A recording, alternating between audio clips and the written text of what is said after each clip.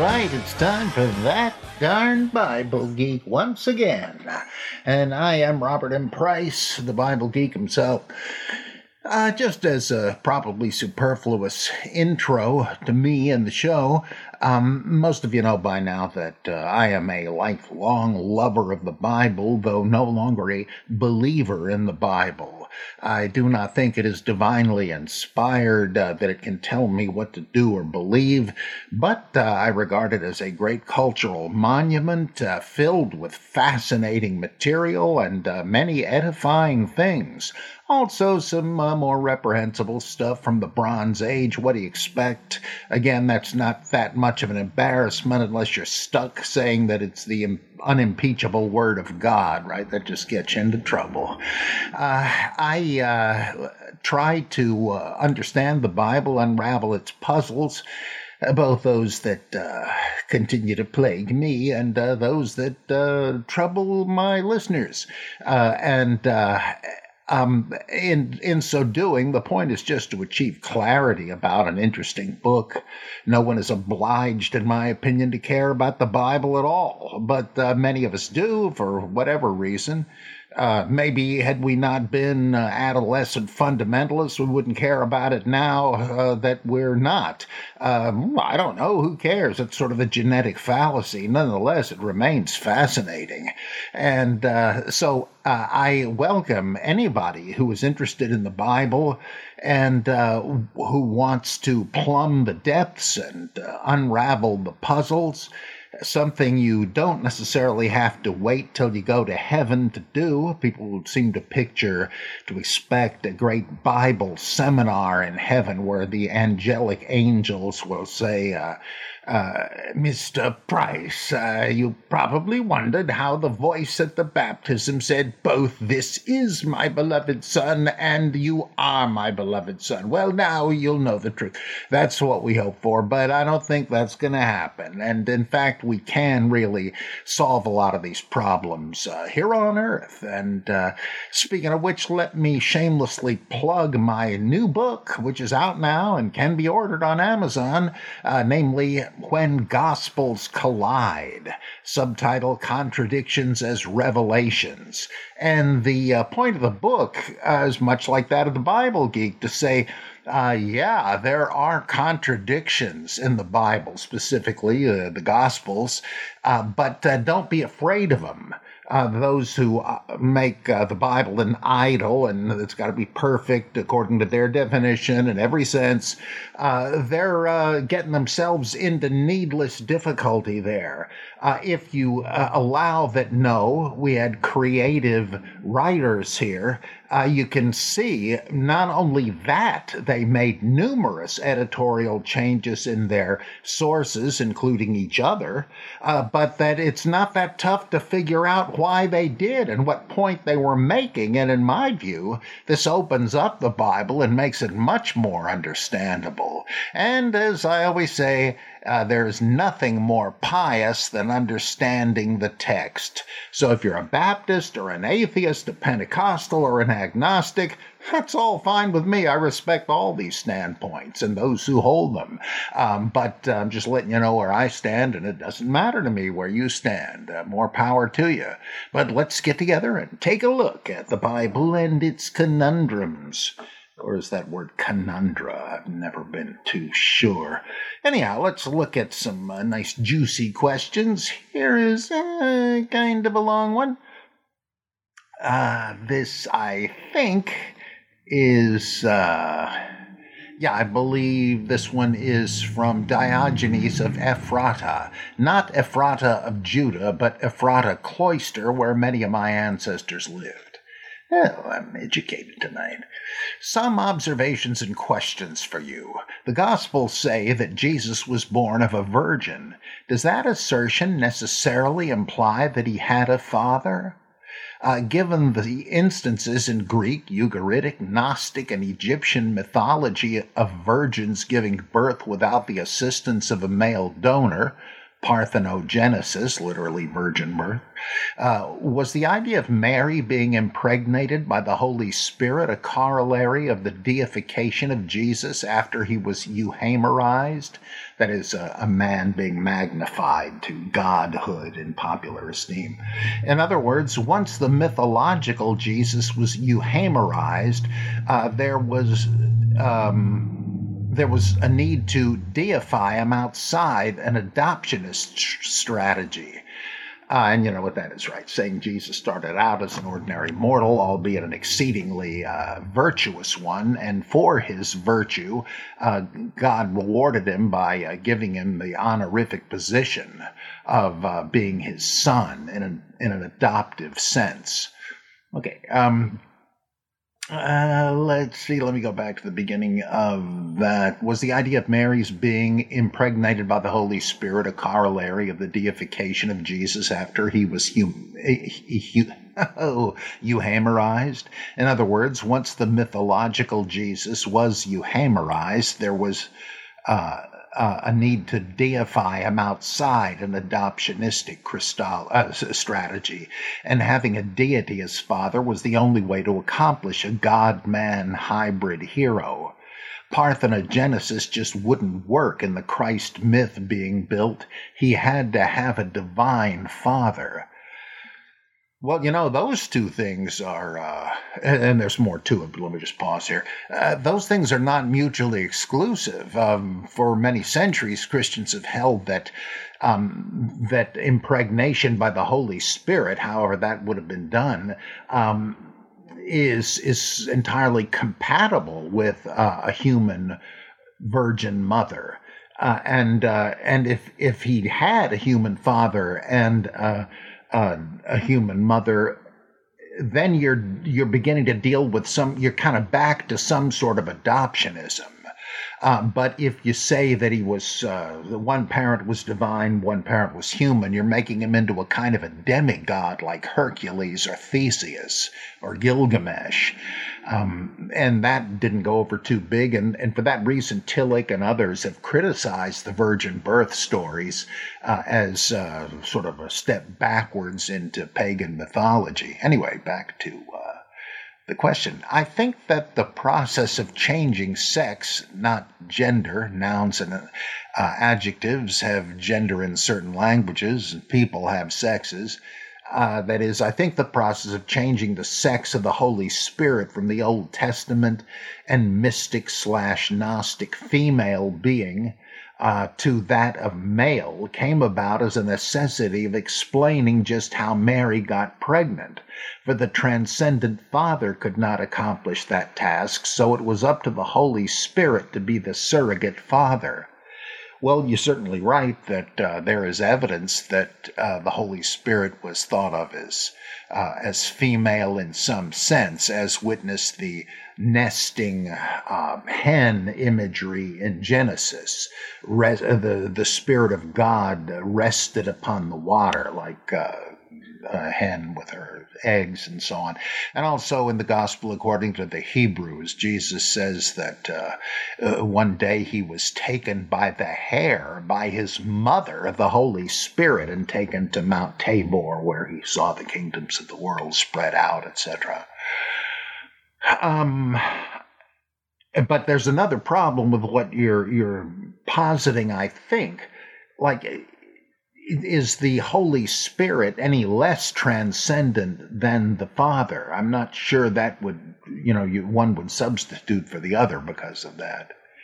Okay, back to the question. After writing the previous, I paused for a day to give some thought about the adoptionist paradigm. The standard mythicist model assumes the priority of a celestial Christ, one who exists in the heavens as a great angel, a demigod, an avatar of Yahweh, an emanation of the transcendent All-Father, what have you. Perhaps in a proto-euhemerizing paradigm, Christ may appear to mortals as a docetic apparition, as in the Gospel of Thomas, something on a plane with the angels of Sodom and Gomorrah, or the one who wrestled with Jacob. The euhemerizing process took place among early Christians some time after the celestial Christ was bandied about, and the need to establish some sort of reality for the more pedestrian potential converts. Like in this, what you're saying is kind of interesting in one respect, among others, that Tillich said something about this, that we cannot get away from personalistic language about God, though God is both a person and the negation of himself as a person, but that God must be spoken of by symbolic language, because a more concrete notion of God as a person, like Zeus, a mythological deity, is unworthy. It's not a symbol of ultimacy. And yet, if God is the ultimate, we do require more down-to-earth symbols like Father, King, Lord, etc., because otherwise it's just too abstract. It's like the joke Jesus says to the disciples, make a comparison and tell me who I'm like. And one of them says, well, some say that you're the hypostatic union of divine and human natures. Others say that you're the second person of the Trinity. Others say you're the ground of being. And Jesus said to them, what, huh? Anyway, back to the question. As per the preceding, a man-God hybrid was settled upon and lives on to this day in the orthodoxy. But what sticks out like a red-headed stepchild is the adoptionist Christ.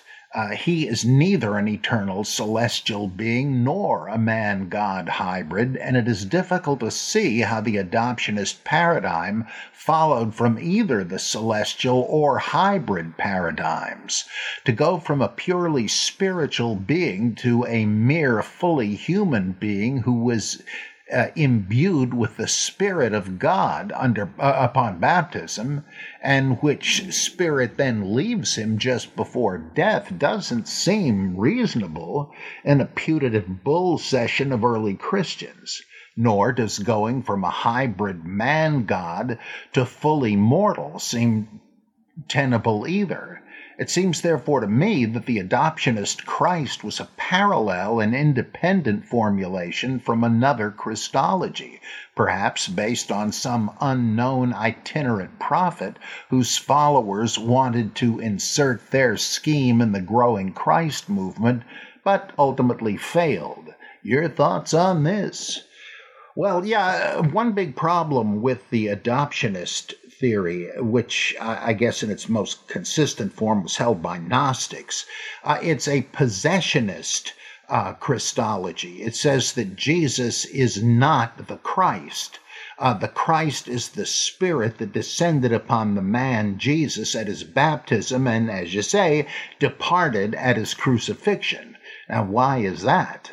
Well, because the Gnostics said that the human Jesus couldn't have discovered the unknown truth of the gnosis. You needed somebody from the divine pleroma to disclose that. And so the Christ Spirit descended upon him, and therefore Jesus was like the channeler for the Christ.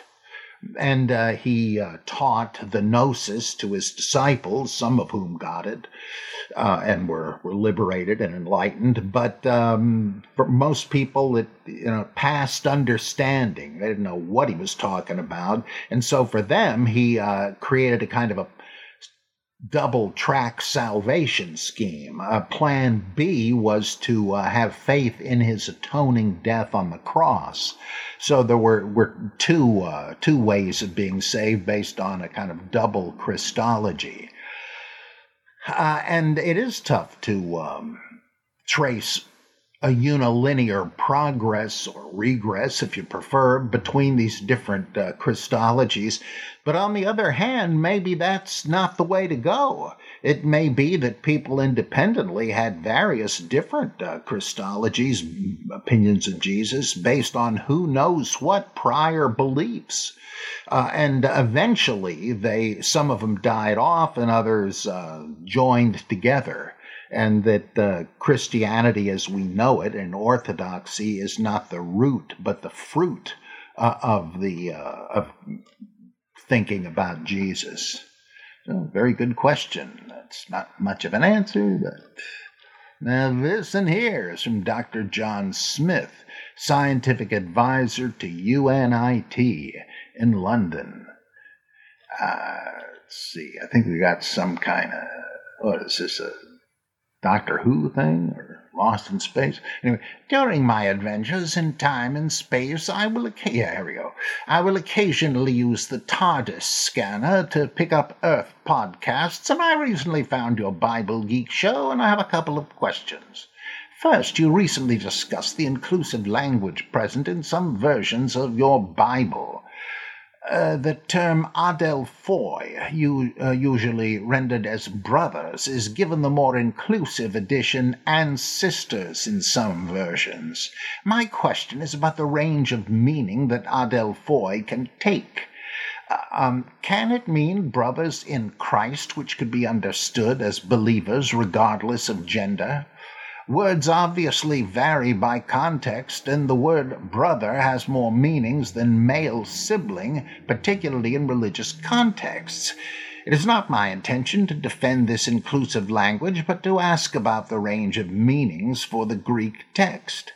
I don't think that adelphoi could include female siblings. There was a separate word for that, almost the same word, adelphoi, I believe it is, just a feminine ending. And now there's a little more play in the possible meaning of adelphoi. It could mean brethren in the sense of relatives or cousins. Roman Catholics have made a big deal out of this for many hundreds of years, saying that, Mary was perpetually a virgin, Jesus was her only child, and these guys listed in Mark chapter 3 as his brethren may have been his cousins or his stepbrothers or whatever. That is just possible, I guess. I think you'd need some decent reason to suggest it. And the idea of the perpetual virginity of Mary, that certainly is not in the text anywhere. I don't know that the text contradicts it, but yeah, I think it's possible to stretch it. But to me, it's important, if you're doing a scholarly, historical type study of the Bible, to not remove the warts. It's worth noting that the authors of the epistles said brethren because they were, in their culture, you wouldn't have expected women to be the audience. Kind of like in 1 Corinthians, women should keep quiet in church and ask their husbands at home if they want to know anything. There are more liberal views elsewhere in 1 Corinthians even. But it seems to me that, it's like in ancient Israel, you weren't supposed to teach the Torah to your daughter. Often wives were much younger than their husbands and sort of had the status of eternal children and weren't expected to know or keep all the Torah commandments. And I think that kind of residual chauvinism, though the New Testament is getting past it, is still present here. And I really am, just like I don't like amending the Constitution, if at all possible, I don't like fiddling with the text. Now, I can kind of make an exception if you are talking about lectionary readings, where the point is to address the congregation as if they were the readers, and it's a kind of a harmless modernization to add "and sisters." But I kind of flinch whenever I hear it. I'm all in favor of women's equality because I don't have to be in favor of it. I simply recognize it. And in the past, I have gone to trouble to have women ministers active in what I did. Like I had a deaconess in the Episcopal Church baptize Victoria, for instance. Could have had a male, but I wanted to, strike a little blow for women in ministry. But it's just that I'm wearing my hat as a historian here. Okay. My second question concerns redactional changes in Matthew's gospel. There is one non-change, quote-unquote, that has me curious.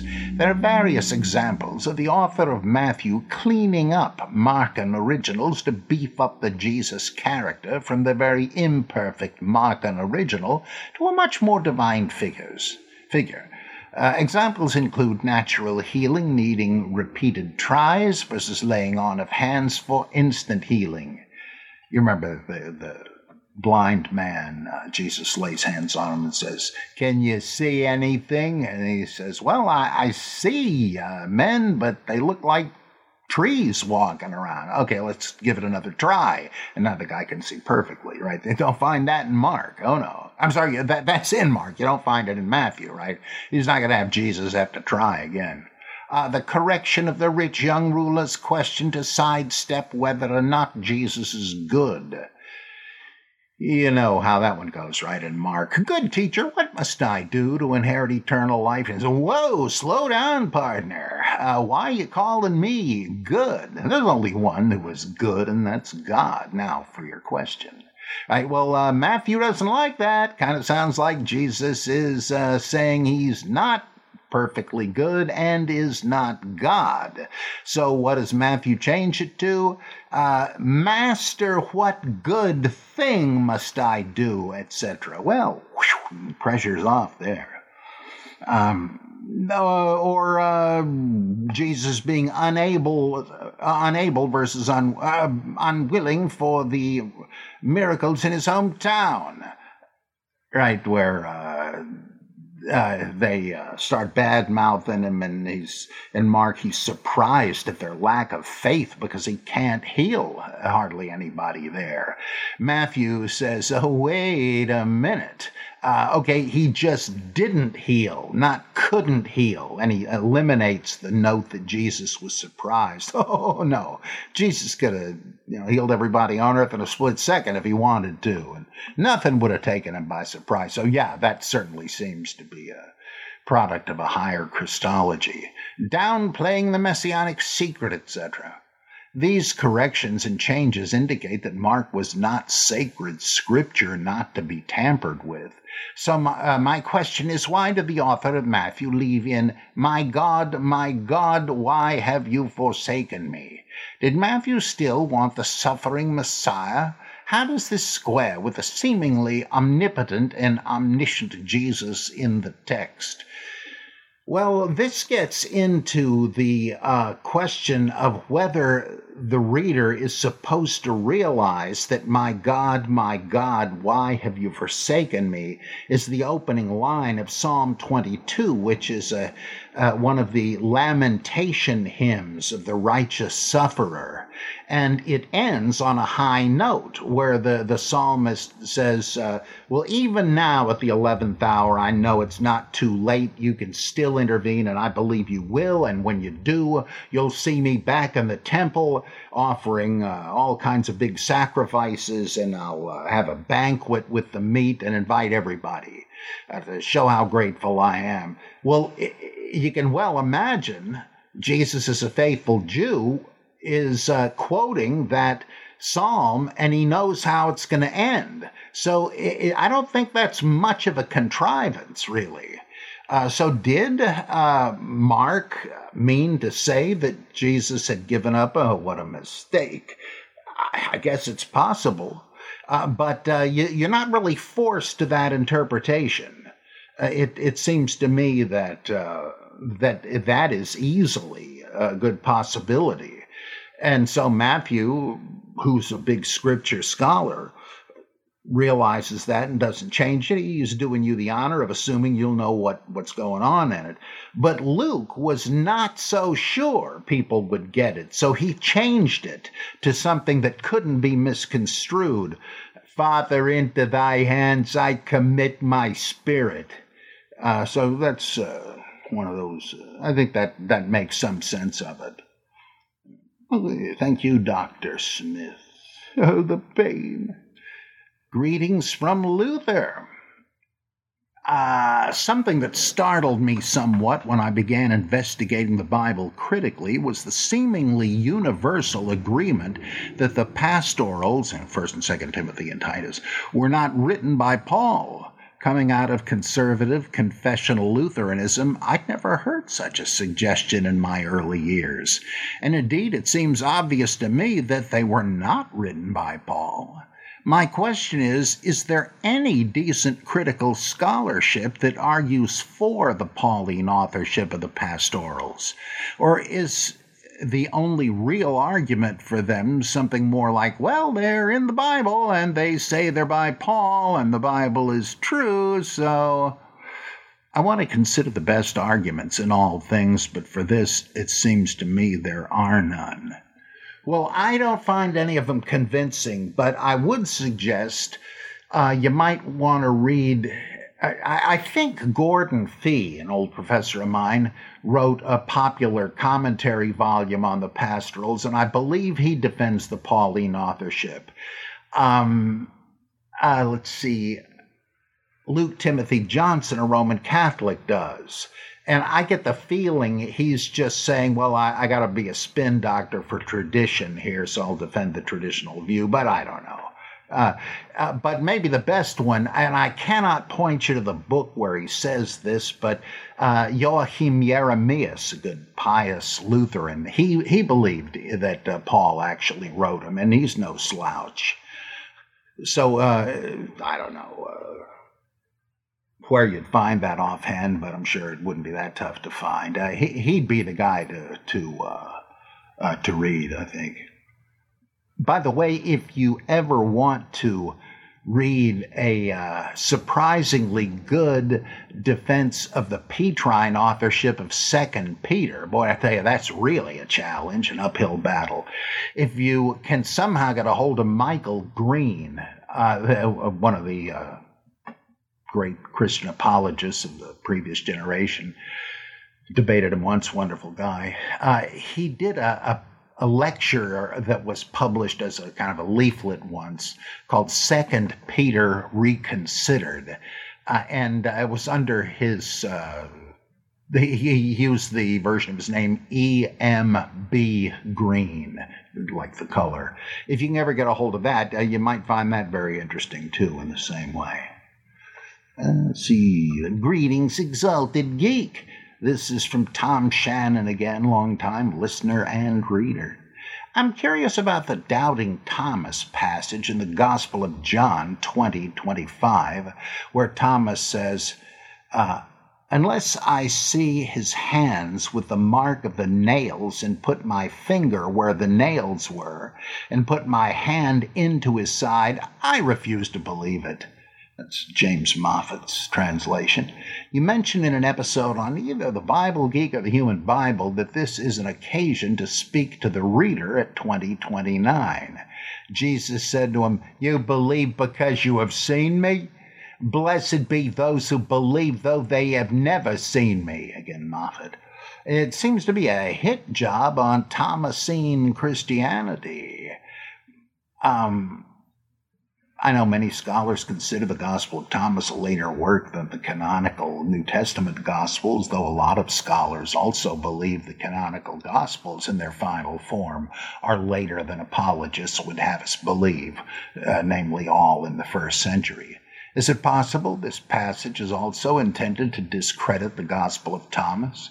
If so, does this possibility indicate that the two Gospels, John and Thomas, were contemporary?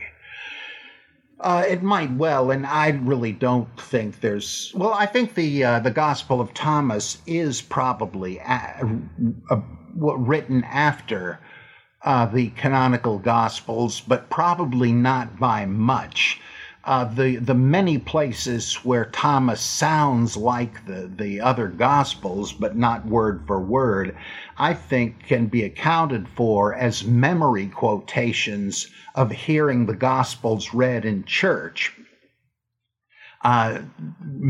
remembered loosely by someone who had no private copy to look at. And he added a bunch more stuff. But Gregory J. Riley and I think in a book called Resurrection Reconsidered. I think that's the title, though I know that's the author. He does say he thinks that John is, whoever he was, is trying to rebut Thomasine Christianity. You know, there were various Christians in Syria and as far as away as India that said they were missionized by the Apostle Thomas and so forth. Well, Riley says this is one of several points where Thomas is made the doubter. Remember about the Lazarus thing. Lord, if he's asleep, he'll wake up and be okay. Besides, we don't want to go there. They're looking. They got a bullet with your name on it down there in Judea and so forth. It's like at several points he says you can easily read it as John critiquing the views of Thomas Christians, whatever the actual Thomas may have said, right? He was their figurehead anyway, at least.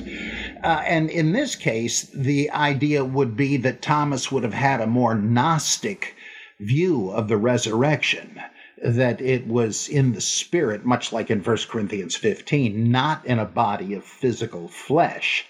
That's what Charles H. Talbert also says in Luke and the Gnostics. That's why, like John, you have really another version of the same scene from John 20 in Luke 24, where Jesus appears to the disciples behind closed doors and extends his hands and says, "Look, it's really me, see?" And John says, "See the wounds in my hands." Luke is saying, no, just look at the corporeality. No spirit has flesh and bone as I have, the Lucan Jesus says. Well, Talbert said he's probably writing it this way to try to rebut Gnostic docetism. And it's very likely that is what's going on there in John 20 with the doubting Thomas. By the way, that story is the only statement in the New Testament that Jesus was nailed to the cross. And of course, it's just an implication there. I mean, really an inevitable one there, but it doesn't say in the crucifixion account in John, they nailed him to the cross, right? Not in any reputable translation. It just says they crucified him. Well, aren't you splitting hairs, Price? Well, no, because sometimes they tied people to the cross. Anyway, but yeah, good question. Let's see. Brent in Tennessee. Recently, the local news in Tennessee posted a graphic showing that there will be more darkness than sunlight from now until March 17th, St. Patrick's Day. For those who may not know, St. Patrick's Day is celebrated in Ireland and throughout the Irish diaspora. In the Northern Hemisphere, March 17 is the first day of the year, where there's more daylight than darkness. That is too much of a coincidence. Have you ever heard if the origins of St. Patrick's Day can be traced back to the ancient peoples who figured this out? Most Christian holidays are co-opted pagan holidays. Could St. Patrick's Day be yet another? Oh, I wouldn't be surprised. I mean, that was, a way to make adaptation to the new religion of Christianity as smooth as possible. That's why Christmas corresponds to the Mithraic holiday of Brumalia in all probability. I mean, how would they have known when these things happened? In fact, I don't know that they even pretended they did know in some of these cases. They just said, well, we want to celebrate so-and-so saint. What day we got open? It really didn't matter. Like Flag Day. What was that based on the day George Washington wrote in his diary that Betsy Ross finished the first flag? No, I don't think so. It just, needed a day. And, if there was some kind of symbolic similarity, what the heck? All the better. So, Brent, thanks a lot. Let's see. This from Martin Gatt, the Maltese Falcon. I heard you bringing up the Gnostic myth of the sacrifice of the primal man of light, whose shattered divine sparks give life to the whole creation. In which Gnostic work can one find this myth? Oh boy, to tell you the truth, I need to go back and look at the different books. They all sort of merge together in my failing memory. I don't know. I'll have to look that up and get back a hold of you.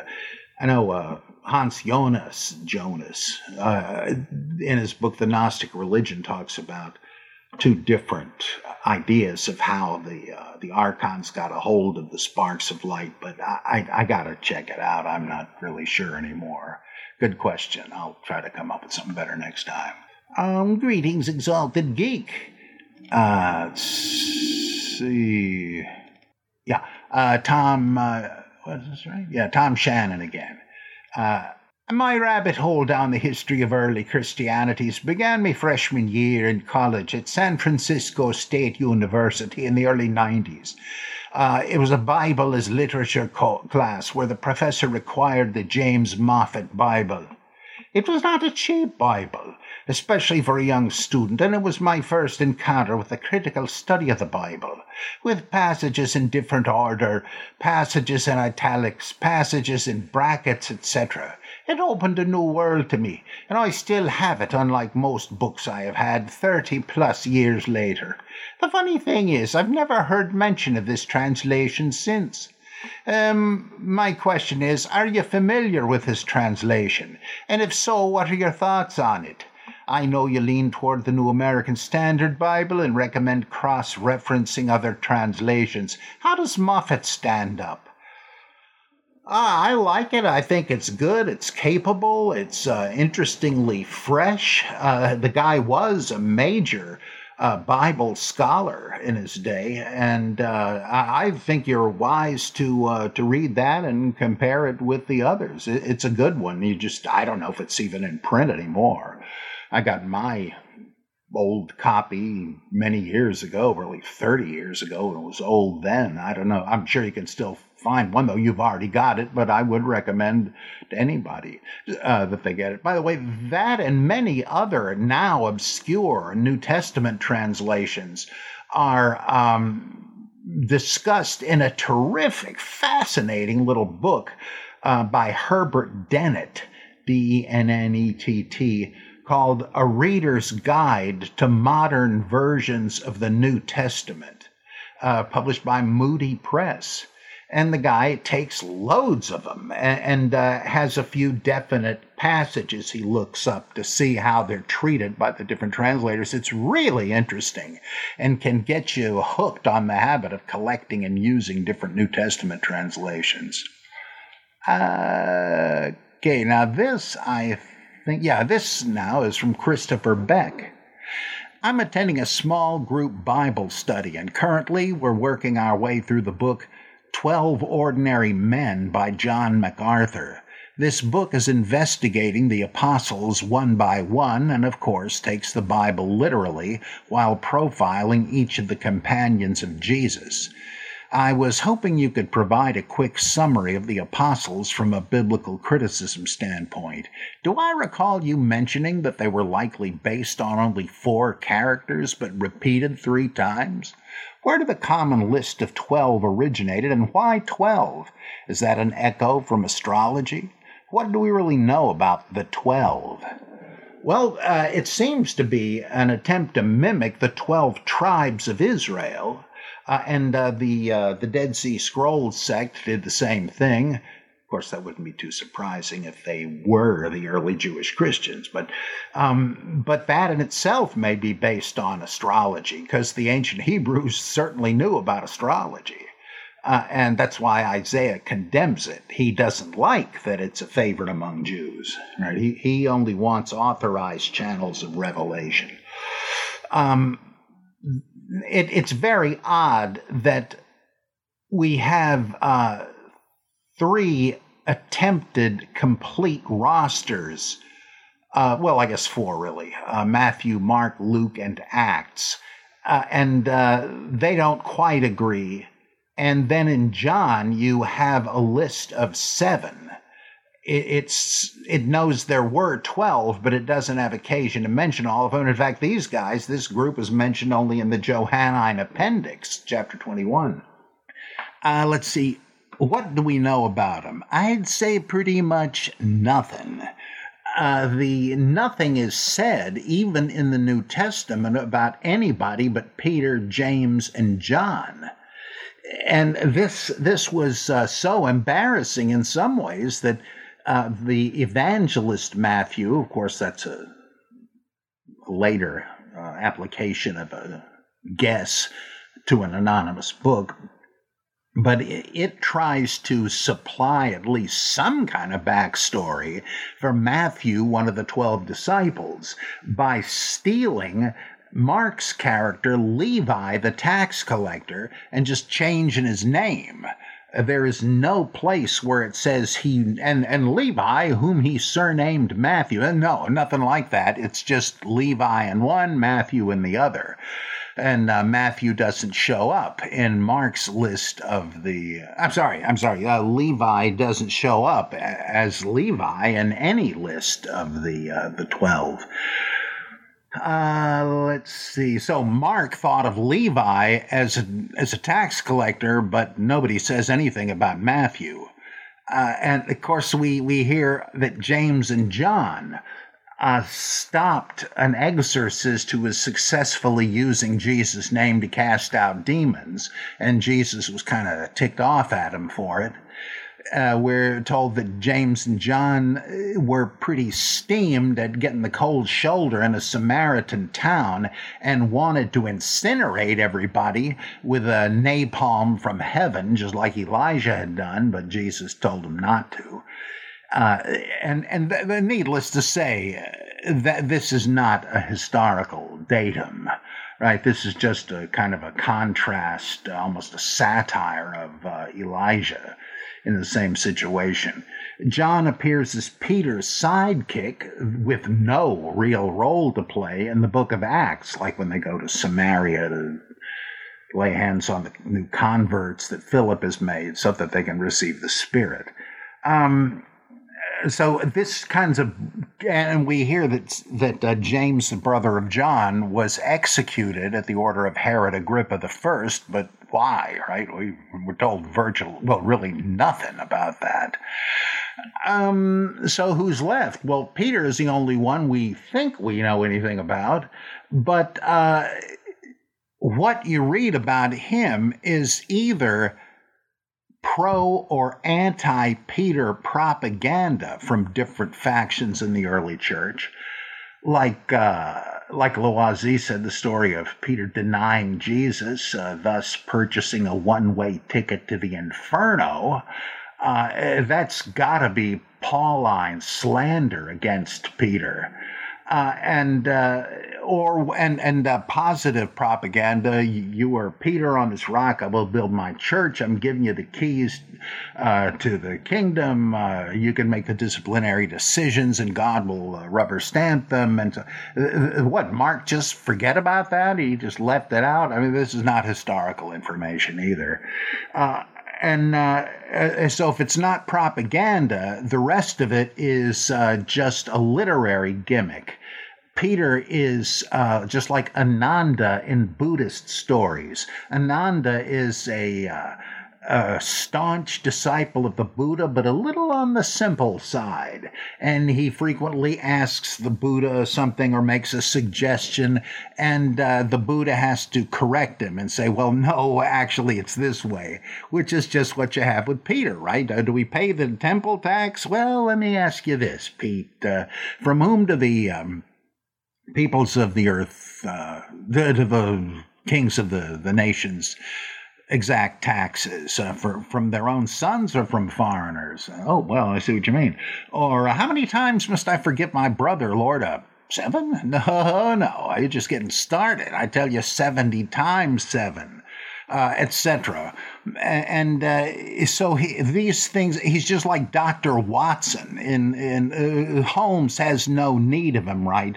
But the reader does, because he needs, Arthur Conan Doyle needed a way for Holmes to explain for the reader's benefit how he determined that little Sally was the Shropshire slasher.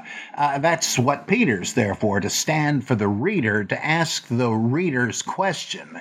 And they didn't have footnotes. So we really have nothing about these guys. And the thing you're referring to, I mentioned that there may have been 4 guys originally. This I get from the great Robert Eisenman, who said that look at the names of the 4 guys in Mark 3. His brothers are Jacob or James, Judas, and Simeon or Simon, and Joseph or Joseph.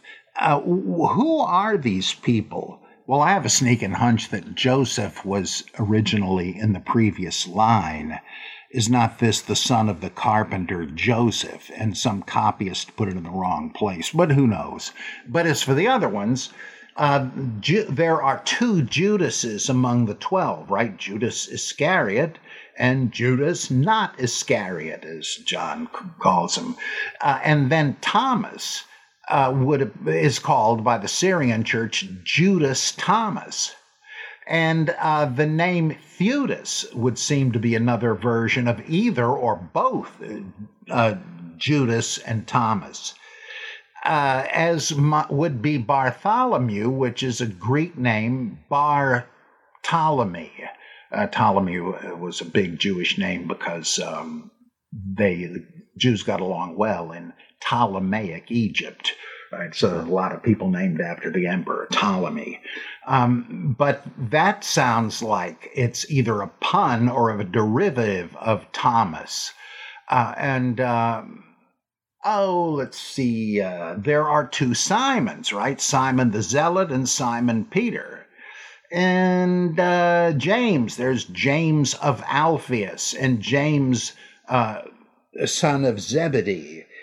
And keep in mind that Luke makes John the Baptist a cousin of Jesus. So what's going on here? That still leaves you with Philip, but you almost wonder if somehow Philip the deacon has not somehow been promoted redactionally into the 12.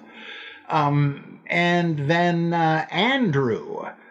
Well, this is stretching it, but that means man, and that's kind of an important word in early Christology and in Gnosticism. The primal man, who knows, the Son of Man, I don't know, but so many of them could easily be understood as just literary multiplications of a smaller number of figures. And I tend to think that's true, especially since we know nothing about these guys. They're just a bunch of names, right? You may be thinking, well, wait a second. Aren't there all kinds of Acts of Thomas, Acts of Paul, Acts of Peter? Yeah, written in the 2nd and 3rd centuries and filled with legends. There is just no historical content to these. Just read any one of them. I think you will see what I mean.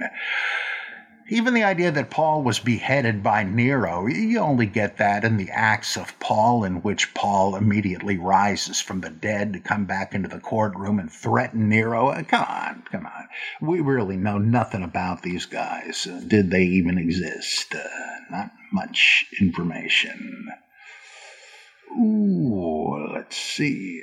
Yeah, okay. Here's one from Neil Roddy. I was watching a show the other day where a character was in distress and began praying. It occurred to me I never really thought about the meaning behind the hand gestures one makes when praying, whether it be hands open and pressed against each other, or some variation thereof. Do you happen to know the history of hand gestures incorporated into prayer and what role they play? I think it was more widely used, perhaps along with a little bow, to indicate respect even to other people. I think I've seen it used that way. I'm not quite sure what the point was.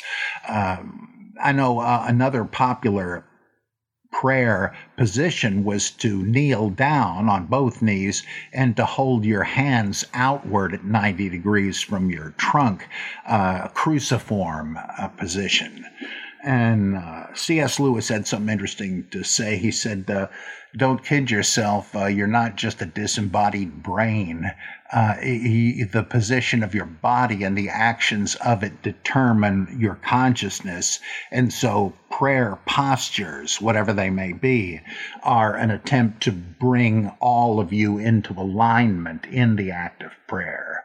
I think that's a pretty good notion of why anybody does it that way. But I have to admit, with the steeple hands, I'm not really sure where that came from. Okay, Joe Schmo says, I'm sitting here watching the movie Thor Ragnarok. You may have seen it, you bet. It is from the stable of Stan Lee. Ragnarok is literally the near destruction of Earth. Volcanoes, earthquakes, floods, supersonic winds, immense cosmic lightning, and death, near extinction, and extinction of many species. Large mammals over a certain size were wiped out: mammoths, giant sloths, giant bears, giant camels, giant deer, and others. When the Ragnarok happened, these mammals were wiped out. Similar to the dinosaur die-off, the large animals died, the smaller remained. Could it be that the gravity of the Earth changed and the increase was too much for these species to die off? You got me. I have no idea. So back to my power of knowledge that I've deviated from. What was the rainbow bridge to Asgard? When the planet Mars would oscillate between Venus and Earth, it would come so close to Earth that plasma would flow between the two planets, like when you touch a plasma ball and the currents in the ball would go to your hand. So I know that the Rainbow Bridge existed. That fact makes me have the power of knowledge. I think this sounds like Velikovsky, right? Let's see. I know the meaning behind many of the myths and legendary figures, and it gives the power of enlightenment. I've wandered too far off of the original intent of my message, but knowledge is power. The truth shall set you free. In that sense, I am free. My suggestion to all Bible readers: read the first chapters of Genesis as an eyewitness account of environmental changes on Earth, not speculation of how the universe was created. Thanks, Joe. Let's see. I am not quite sure I go along with that. It just seems to me the Rainbow Bridge was just a theory, like you find in Genesis after the flood, that it was God's, in that case, it was God's war bow. And he was hanging it up to show that he would not use his powers as a storm god to flood the earth again. Or in the Gilgamesh epic, Ishtar pledged never to flood the human race out again and placed her lapis lazuli necklace in the sky for the same reason. I would guess this is what they thought too, that when you saw the rainbow, maybe somebody was coming down from Asgard. Okay, well, I think that's it for tonight. My voice will probably get pretty sore if I continue, but I hope to be with you again shortly, and I would really love it if you would take a look at my book, When Gospels Collide. Also, as you know, recently my book, Judaizing Jesus, appeared. Very shortly, yet another one called Merely Christianity will dawn, and I'm nearly done with still another called The Gospels Behind the Gospels. And if any, I know some of you Bible Geek listeners are, like me, fans of H.P. Lovecraft. Very shortly, a new collection, a new anthology edited by me called The Yig Cycle, about Father Yig, the serpent god mentioned in Lovecraft.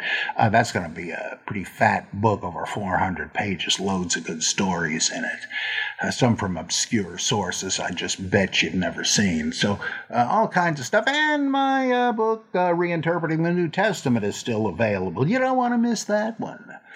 Okay, see you next time on the next exciting episode of The Bible Geek.